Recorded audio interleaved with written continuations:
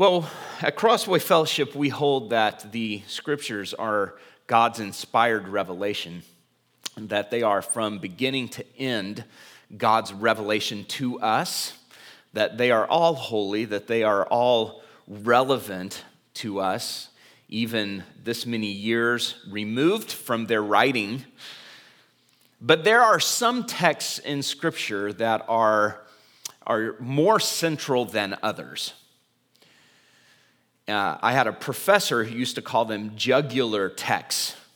Speaking of your jugular veins that life really depends on. There are certain places where you might sustain an injury or a cut and you won't bleed to death. And there are other places where if you sustain a cut, you can bleed to death. And those are vital arteries and veins. And he would say that there are some texts in Scripture that are like that. They are vital. They are at the heart, if you will, of the Christian life, of eternity. A passage that I preached a couple of weeks ago, Luke chapter 9, I think is one of those, on what it means to take up your cross daily and follow Christ. But if you will take your Bibles and find your way to the book of Romans, I will just say to you that the entire book of Romans is a jugular text. The entire book of Romans lies at the heart of the gospel. And so as you find your way to Romans chapter 1, let me set the stage for this majestic letter. Romans is a letter written by the Apostle Paul to Jesus' church in the imperial city of Rome. Paul is probably writing from the city of Corinth. We know from the book of Acts that Paul had established a ministry there and had remained there for about a year and a half. That was uncommon. The only other place that Paul stayed that long was the city of Ephesus, where he ministered for 3 years. Other than that, Corinth was his longest stay. And that was for about a year and a half. And it's from the city of Corinth that he writes this letter to Rome. It is carried by a woman named Phoebe. And we find that out from the last chapters of the letter where he recommends her to the church in Rome. It says, "This is Phoebe. Make sure that you know she's a dear sister in Christ. Welcome her." And so Paul writes this letter partly because he's never met the believers in Rome. Paul had not planted this church, and so he's never personally met these Christians, and yet he is very familiar with the people there. When he ends his letter in Romans chapter 16, he affectionately greets some 28 different individuals or families by name. So he knows the people there. He is familiar with them. Says a lot about how Christian communities, churches, and all the various cities in the Roman Empire communicated with one another. And as they traveled, brought news from one church to another church. As we read this letter, we discover that Paul has a missional purpose for writing. He desires to meet the believers in Rome on his way to preach the gospel in Spain. And he hopes that the church in Rome will help support his mission. We'll highlight those different passages as we come to them here in the letter. But this is Paul's ambition. He wants to go to Spain and preach the gospel, and he sees Rome as the staging place for that. Everywhere that Paul has been so far has been east of the city of Rome, and he wants to get to Rome and greet the believers there. He loves them already, and that comes through in the letter. But he also wants to say, look, I'm an apostle, I'm on a mission for the gospel, and I want to go to Spain, and I want to preach the gospel there. And it's my hope that you will share in this vision for this mission to Spain and help support me. He also has a pastoral purpose for writing. Outside of just the normal encouragements to live a holy life, Paul writes to address what appears to be some confusion over the relationship between Jewish Christians and Gentile Christians. This relationship between the law that had been given to the people of Israel and Christians who were never under the law before they came to Christ and became Christians. Paul's tone doesn't seem urgent, but it certainly points to some tension and maybe even some level of conflict over these things, these issues. He addresses it most directly in chapter 14, where he talks about a strong faith and a weak faith. He talks about loving one another and how we're to not make demands or judge one another in areas of conscience. And so he has this missional reason for writing. He has this pastoral reason for writing. And both his apostolic calling and his mission and his pastoral concerns result in a theological purpose for writing, as he explains the gospel and at times defends it. Paul will at many times in the letter, and if you've ever read the epistle to the Romans, you will recognize this. He will pose these questions. And he is taking up this conversation with an imaginary debater, someone who will ask this: shall we do this? Shall we say this then?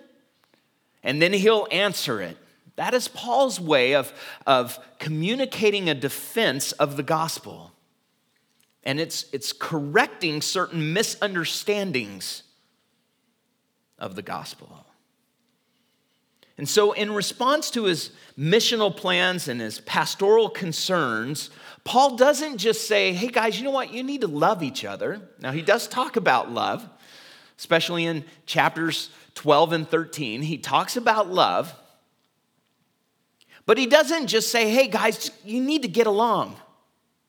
You guys you need to love each other. No, Paul goes down to the very foundations of truth to explore and unpack the deep realities of the gospel so that it all makes sense for us. And so what the Holy Spirit produces in the book of Romans through the Apostle Paul is the most thorough and organized explanation in all of the Bible of how God's plan of salvation, redemption, unfolds in the gospel. How that plan is fulfilled in the gospel. Romans explains God's sovereign working from behind the curtain. Now, if you call Crossway home and you're here regularly, you have probably heard me refer to this different perspective that the writers of the Bible write from. That sometimes they will take what I call a street level perspective when they write. And they will write about God's truth and reveal God's mind from the perspective of how we experience it. At other times, they will write from what you might call a bird's eye view, or what I call from behind the curtain, things we would not otherwise ever know. From behind the veil of the workings of God's sovereign plans and his designs. God's viewpoint on things. And oftentimes, the writers of Scripture will, within the same book or the same letter, the same gospel, they'll write from both. They will at sometimes make a comment and say something or give a command that is a street level instruction. And at other times then they'll explain and they'll say something about God's perspective or his sovereign plans that's going on behind the curtain. The entire book of Romans, almost the entire book of Romans, is written from behind the curtain. There is nowhere else in the Bible we get a clearer explanation of God's sovereign thought and plan and program than in the book of Romans. The book of Romans reveals how and why God has worked and why and how he is working. It reveals the mind of God, his sovereign will, his eternal plans. It gives us God's purposes for creation, for humanity, the entire human race, for redemption, for all of history, for eternity. So Romans chapters 1 through 11 are mostly explanation. Not entirely, but mostly. This unfolding, this unpacking, this explanation of what the gospel is and why it is. Chapters 12 through 16 are mostly exhortation. And it all hinges on Paul's opening words in Romans chapter 12, verse 1, therefore, I beseech you, I appeal to you by the mercies of God. And then he launches in, live this way, see life from this perspective, take this path. Paul summarizes, though, the central point of the entire letter in chapter 1, verses 16 through 17. And look at this here. I am not ashamed of the gospel, for it is the power of God for salvation to everyone who believes, to the Jew first and also to the Greek. For in it the righteousness of God is revealed from faith for faith, as it is written, the righteous shall live by faith. Now, in just those two verses are summarized the primary themes of the entire letter. And we take this then as our central theme for this study, the power of the gospel.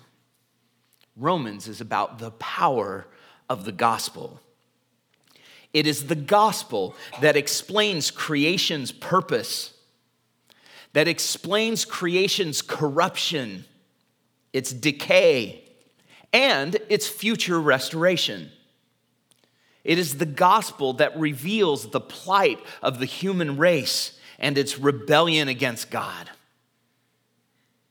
It is the gospel that provides hope for the rebellious, lost humanity.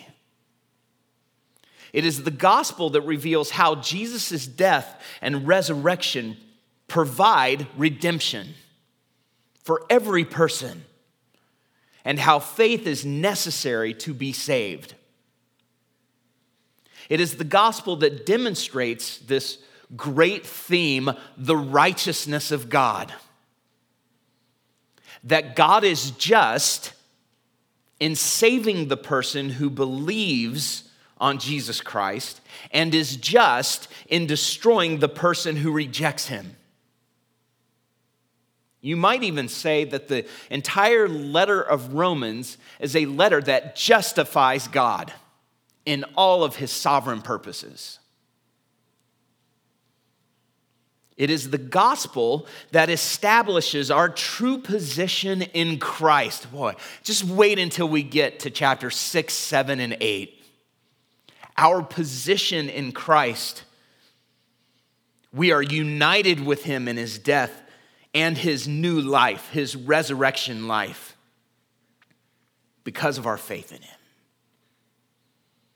It is the gospel that explains this new life in the Spirit and our security in God's love, and how we fit into this plan, into this great program of salvation that dominates history.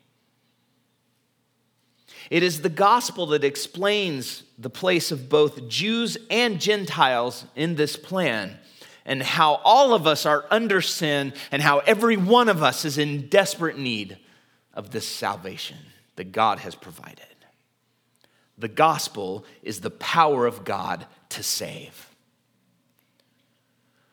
So Romans is majestic in its scope, in its breadth, and in its depth. It is, in the truest sense of the word, epic.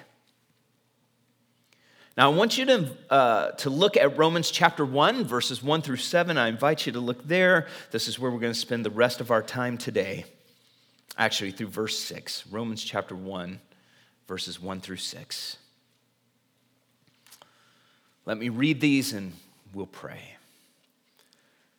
Paul, a servant of Christ Jesus, called to be an apostle, set apart for the gospel of God, which he promised beforehand through his prophets in the Holy Scriptures, concerning his Son, who was descended from David according to the flesh, and was declared to be the Son of God in power according to the Spirit of holiness by his resurrection from the dead, Jesus Christ our Lord, through whom we have received grace and apostleship to bring about the obedience of faith for the sake of his name among all the nations, including you who are called to belong to Jesus Christ. Let's pray. Father, we come to you now confessing that we need your grace to grasp your word. Move us toward holiness, strengthen us in our works of faith and our labors of love and our endurance and hope. And do so through this text of Romans, we ask you. Amen. So you'll notice that Paul introduces himself here by naming, first of all, his master, and then his office, and then his purpose.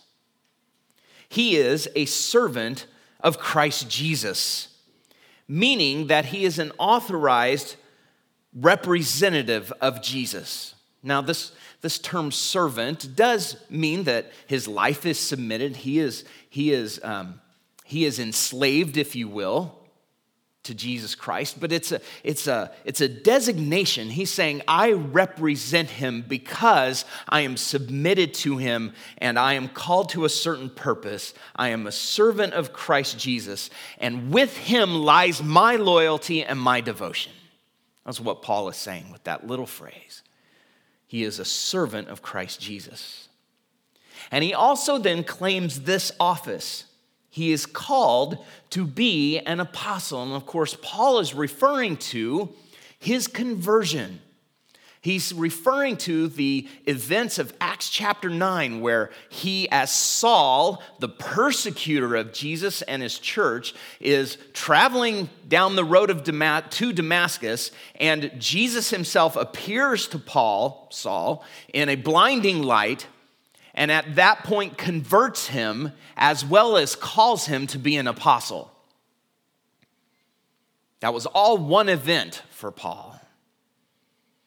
And he points back to that and he says, I was called to be an apostle, one of those who was personally commissioned by Jesus to lay the foundation for the gospel and the church, to lay that foundation of truth. And Paul often had to explain his apostleship because Jesus' disciples, those who walked with him, who had watched him die on the cross and rise from the dead, and then had seen his resurrected self and spoken with him and been commissioned by him and commanded to wait in Jerusalem for the Holy Spirit. And those they had these credentials, and everybody knew who they were. Paul's experience was one that was kind of off the charts. It was kind of in its own category. And Paul often had to explain that.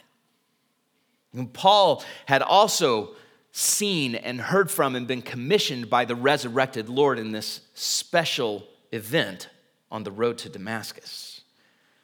And so he is one of these personally commissioned by Jesus. He is a servant of Christ Jesus. He has been called to be an apostle. But it is his master and it is his apostleship that give Paul his purpose, his real meaning. He is set apart for the gospel of God. Now, I know that many of us wish that we had that kind of clarity for the meaning of our lives and what God would have us to do. We ask that question often. But the scriptures really answer the core of that question.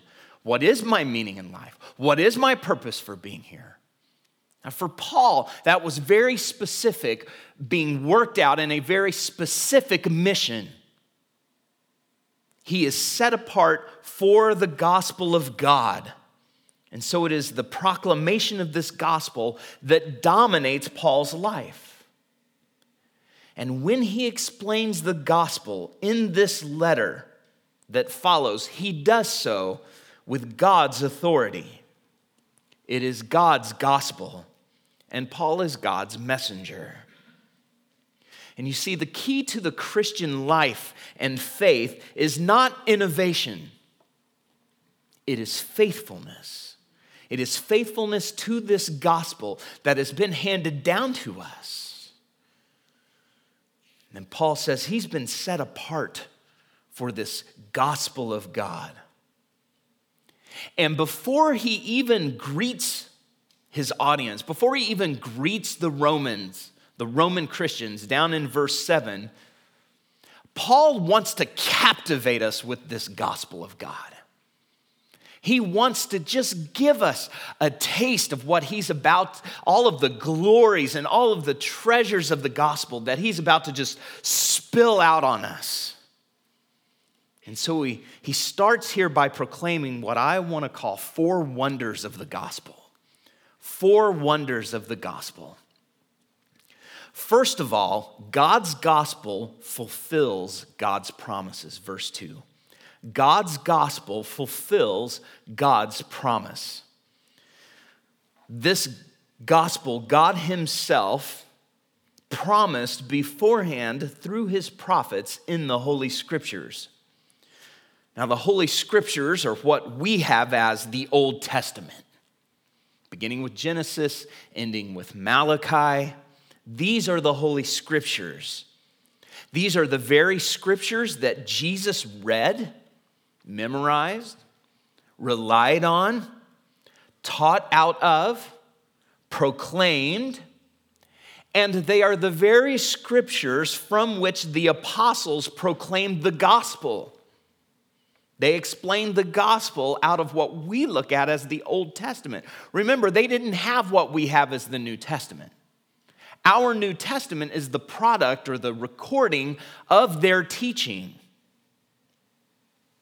This is the reason Jesus spent so much time opening their minds to understand the Scriptures. This is what Luke records in Luke chapter 24, verses 45 through 46. He says that Jesus opened their minds to understand the Scriptures. That is, he explained to them, thus it is written that the Christ should suffer and on the 3rd day rise from the dead, and that repentance for the forgiveness of sins should be proclaimed in his name to all nations. Jesus would explain how Moses and all the prophets contained all of the things concerning himself. You can almost see in Paul's language here, he uses some of the same terms concerning his son. All of the nations, it's to be proclaimed to. Jesus was looking at our Old Testament. This is why he had to explain it, though. But now here's the relationship Paul shows. The gospel originated from God. It was revealed through the prophets, and then it was recorded and preserved in the Holy Scriptures. Now, this doesn't mean that the gospel was fully explained in the Old Testament.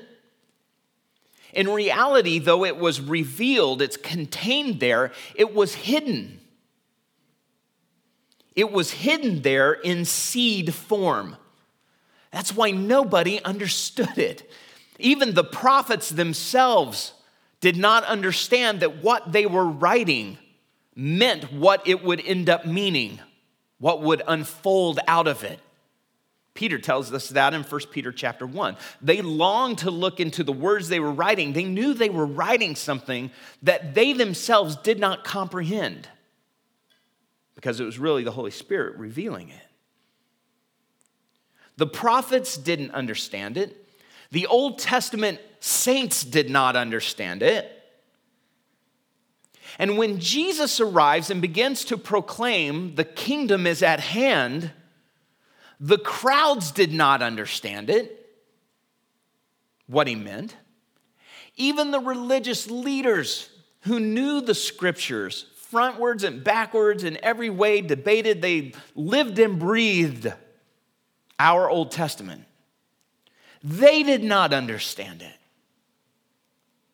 And even the disciples themselves did not understand it.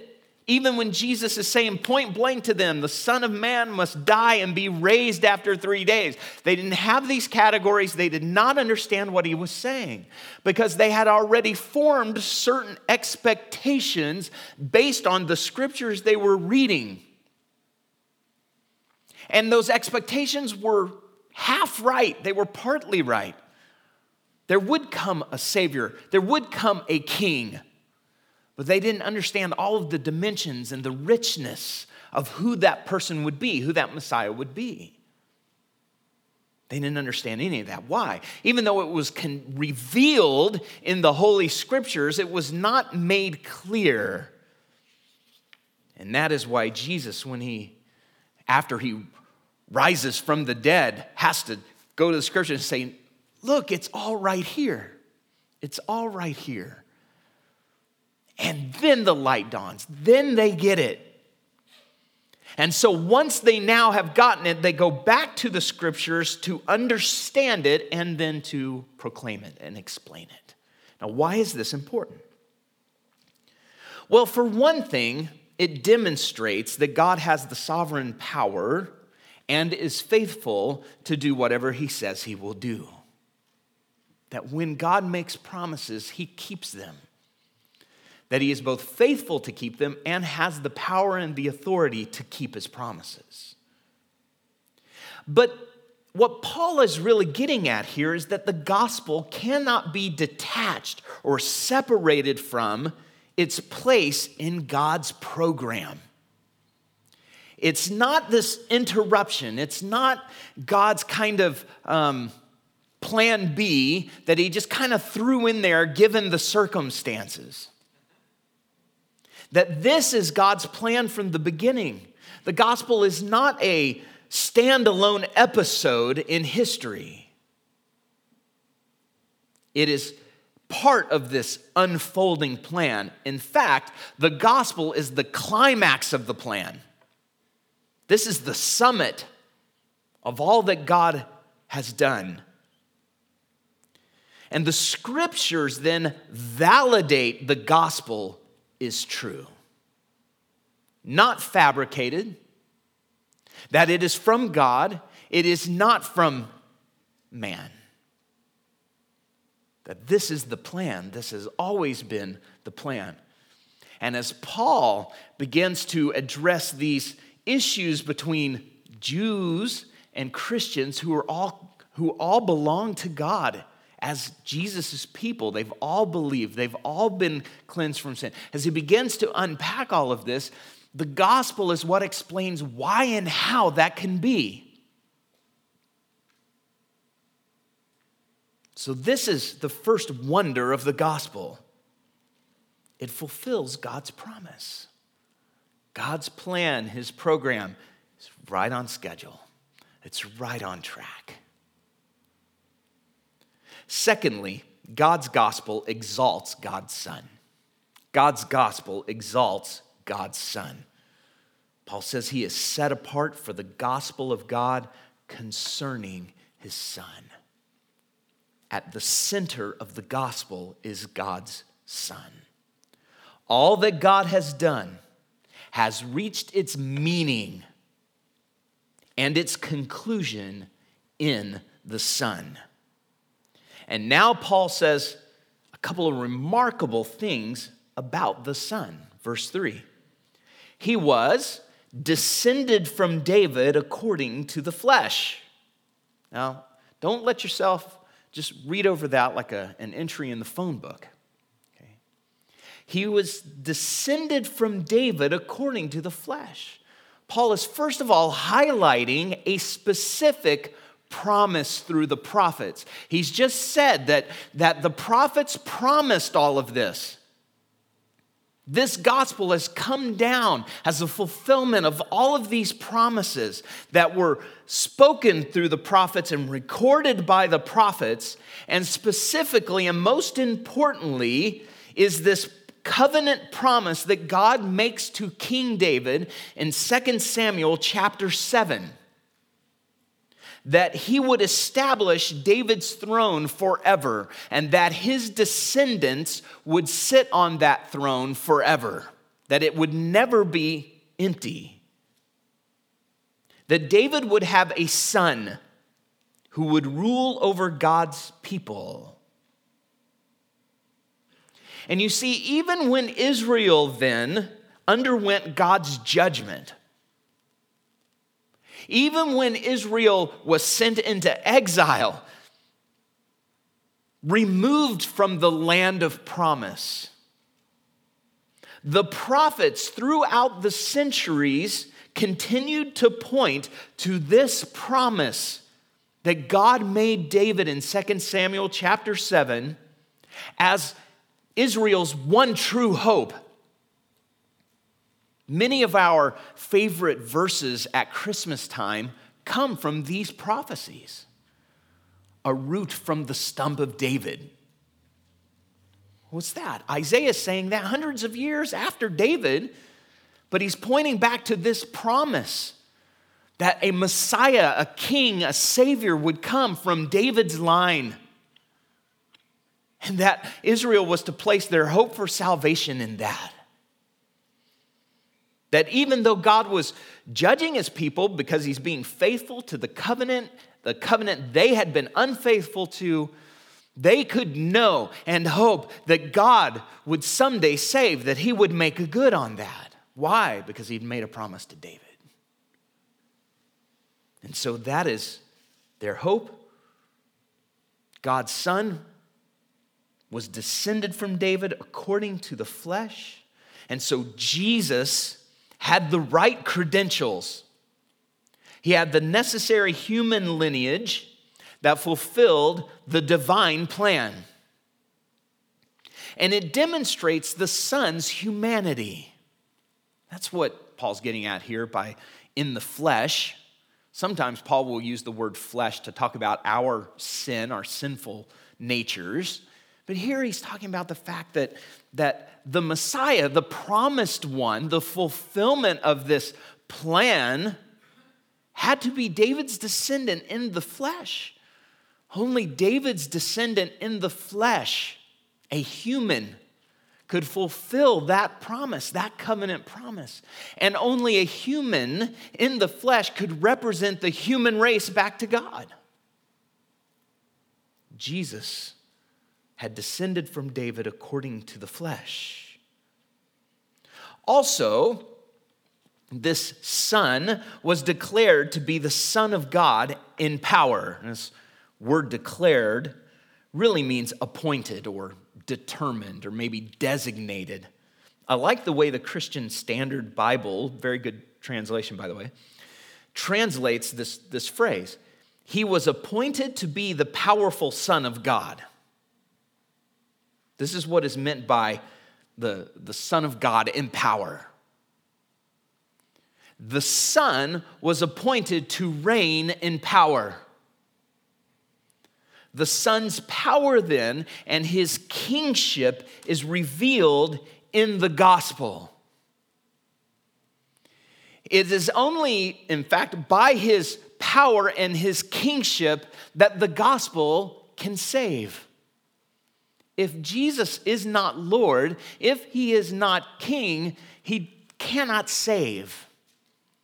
And Paul's going to explain just how bad off the human race is, just how lost humanity is, how separated and hopeless humanity is from God.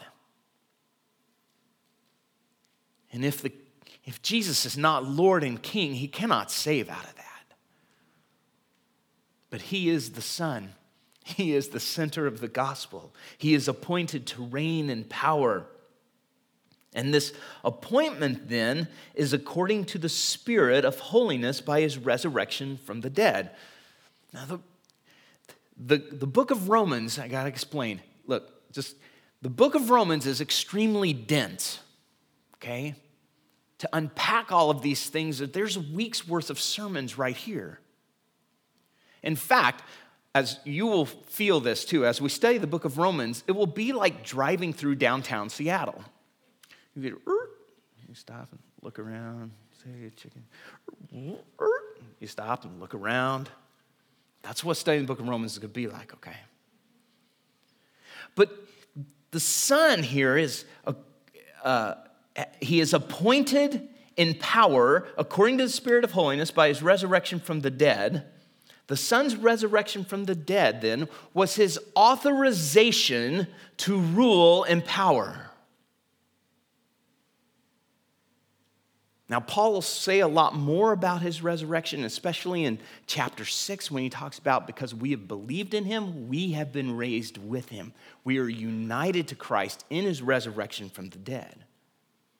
But here Paul is talking about this event as the means by which the Son of God has been appointed in power, to rule in power. The resurrection happened according to the Spirit of holiness. This was the Spirit's way, God the Spirit, the Holy Spirit, his way of working in God's redemptive plan. So here we have God the Father, we have his Son, the center of the gospel, and now we have the Spirit of holiness, the Holy Spirit. All of them at work to bring about God's plan to save. The entire Trinity is at work in the bringing forth of the gospel. Which leads Paul then to declare Jesus Christ our Lord. This Son is none other than Jesus himself. Jesus Christ our Lord. Here is God's Son. He is Jesus. He is Christ, Messiah, and he is Lord. He is the focus. He is the very center of God's plan and his work of salvation. Such is the wonder of the gospel. And it follows then that God's gospel accomplishes God's mission. So, God's gospel then accomplishes God's mission. God's gospel fulfills God's promise. God's gospel exalts God's Son. And God's gospel accomplishes God's mission. Verse 5, through whom we have received grace and apostleship to bring about the obedience of faith for the sake of his name among all the nations. Paul explains that it is through God's Son, Jesus Christ, that he has received his commission. This word grace is talking about it's a gift. And Paul didn't sign up for this commission, that Paul didn't apply for it. He didn't earn it. He had not graduated from some program to get to be an apostle. It was a gift. It was God's sovereign moving in Paul's life that brought him to this commission. It is grace and it is apostleship. In proclaiming the gospel, then, Paul's task is to bring about the obedience of faith. And what does he mean by that? We tend to fall into the trap of separating obedience from faith. And the reason why is because we are very, very guarded about saying that we can be saved by any other way than God's grace.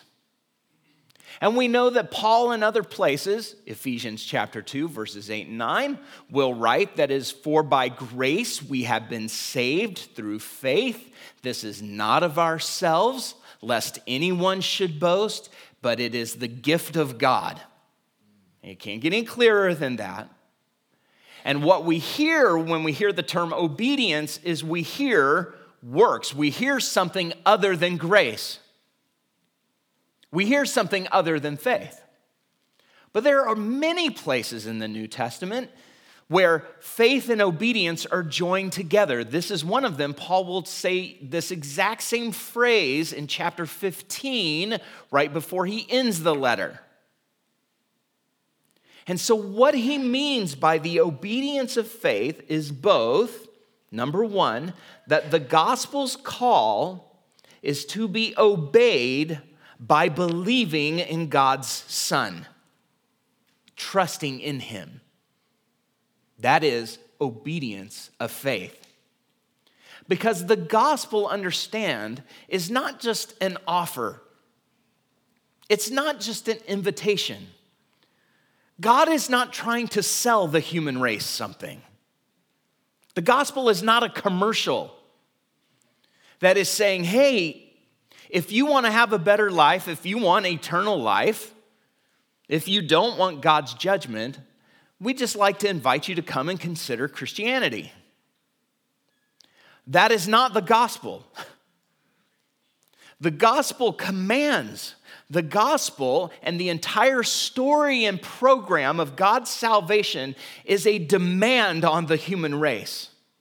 The gospel confronts all of humanity, the entire race, with its lostness and its rebellion, and it calls upon the entire human race to turn to God for mercy. It is not optional. To not obey the gospel is to continue in rebellion, the rebellion that every human being is born into already. But the gospel is not just an invitation. God is not selling something. The gospel is calling for faith. You believe me, I have provided to undo your rebellion, to forgive it, to redeem you out of slavery. So the obedience of faith means both that the gospel call is to be obeyed by believing in God's Son. And secondly, that believing in Jesus Christ the Lord, true faith, is a life lived in submission to his kingship. It is to live life under the lordship of the Son in power that Jesus now is. So the obedience of faith is both of those, or all of that. And this is Paul's task then. So when Paul preaches the gospel, it's by definition, it is confrontational. That doesn't mean it's mean-spirited or harsh, but it's confrontational. It must deal with sin. It has to deal with the human condition. And that means there is obedience of faith. And it is his God-given task to bring that about. And only the gospel, only the power of the gospel can accomplish it. The gospel accomplishes God's mission. And this is God's mission in the world then, because it is among all the nations for the sake of his name. And you see, part of Paul's burden in writing this letter is to explain just how and why all of the nations are called to the obedience of faith. Because it would be very easy for us to go, well, that's very obvious for Israel. It's very obvious for the Jews. They are called to an obedience of faith. It's very easy, and some will say, oh, that's your religion, or that's the Jewish religion. We have our own. But Paul is saying that, and he will unfold here, what he's going to explain is how the entire human race is accountable to the gospel. Why no nation or race or people group or tribe can say, oh, that's your faith, we have our gods. God's name is to be honored in all of the nations, all peoples, and all their religions and all their gods are to be given up and sacrificed in exchange for the one true God. The gospel reveals that. That is part of the gospel message. God's name is to be honored in all the nations. So God's gospel accomplishes God's mission. Fourth wonder we see here is that God's gospel includes you. God's gospel includes you. Verse 6. If Paul's task is to bring about the obedience of faith for the sake of his name among all the nations, that has included you. You come from all the nations. And all the nations here are not just Gentiles. He's speaking of the Jewish people as well. They are all the nations. They just now are joined by everybody else. It includes you. Because you have believed God's gospel, you belong. You belong to Jesus Christ. You are owned. You are among the nations, but you are his, and you are in his kingdom. And when Paul says this, he doesn't just mean you as in the church, we as God's people. He means you as an individual. We have in our greater Christian culture, reacted to a certain level of individualism. And partly that comes from our Western culture. We are Americans, and we tend to be independent spirited, and that's part of our history, our heritage. And that leaks into our understanding often of Scripture and the gospel. And there is need to remember that we are a people, we are a community, that faith and righteousness, holiness, spiritual growth, that all happens in the context of God's people in the church. But in the book of Romans, Paul is not just concerned about the community. Now, later on in Romans, he gets more concerned about the church community. But when he unpacks these treasures of the gospel in chapters 1 through 11, especially chapters 1 through 10, he is often specifically speaking to each of us as an individual who is accountable to God for our response to the gospel, whether or not we will exercise an obedience of faith. And when he says you belong to Jesus Christ, it is not just we as a church do, it means you do. You belong to him. And you know what? That makes all the difference. It makes all the difference in how you understand life, where you find your meaning and your purpose, where you find fulfillment, where you find hope when life is horrible, where you gain understanding of your place in history and in God's plan and program. Where do you fit in? You belong to Jesus Christ. And it makes all the difference in the world. Romans is going to explain your place in the story, your position in the person of Christ, and how you are to live in light of that. Let's pray. Lord, thank you for the wonders of the gospel. And as we come to this letter, if we are going to be a community of faith, called by the gospel of Jesus Christ to serve and to live you, the one true living God, then we must grasp the book of Romans. And Lord, we trust that you will help us to.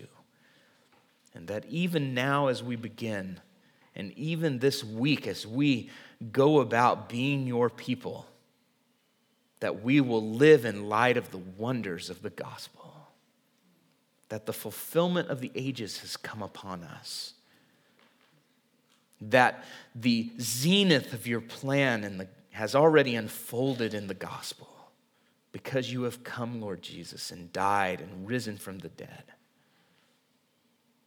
And we praise you, we exalt you as the one true God who has given us life. And Lord Jesus, we rejoice this morning that we belong to you.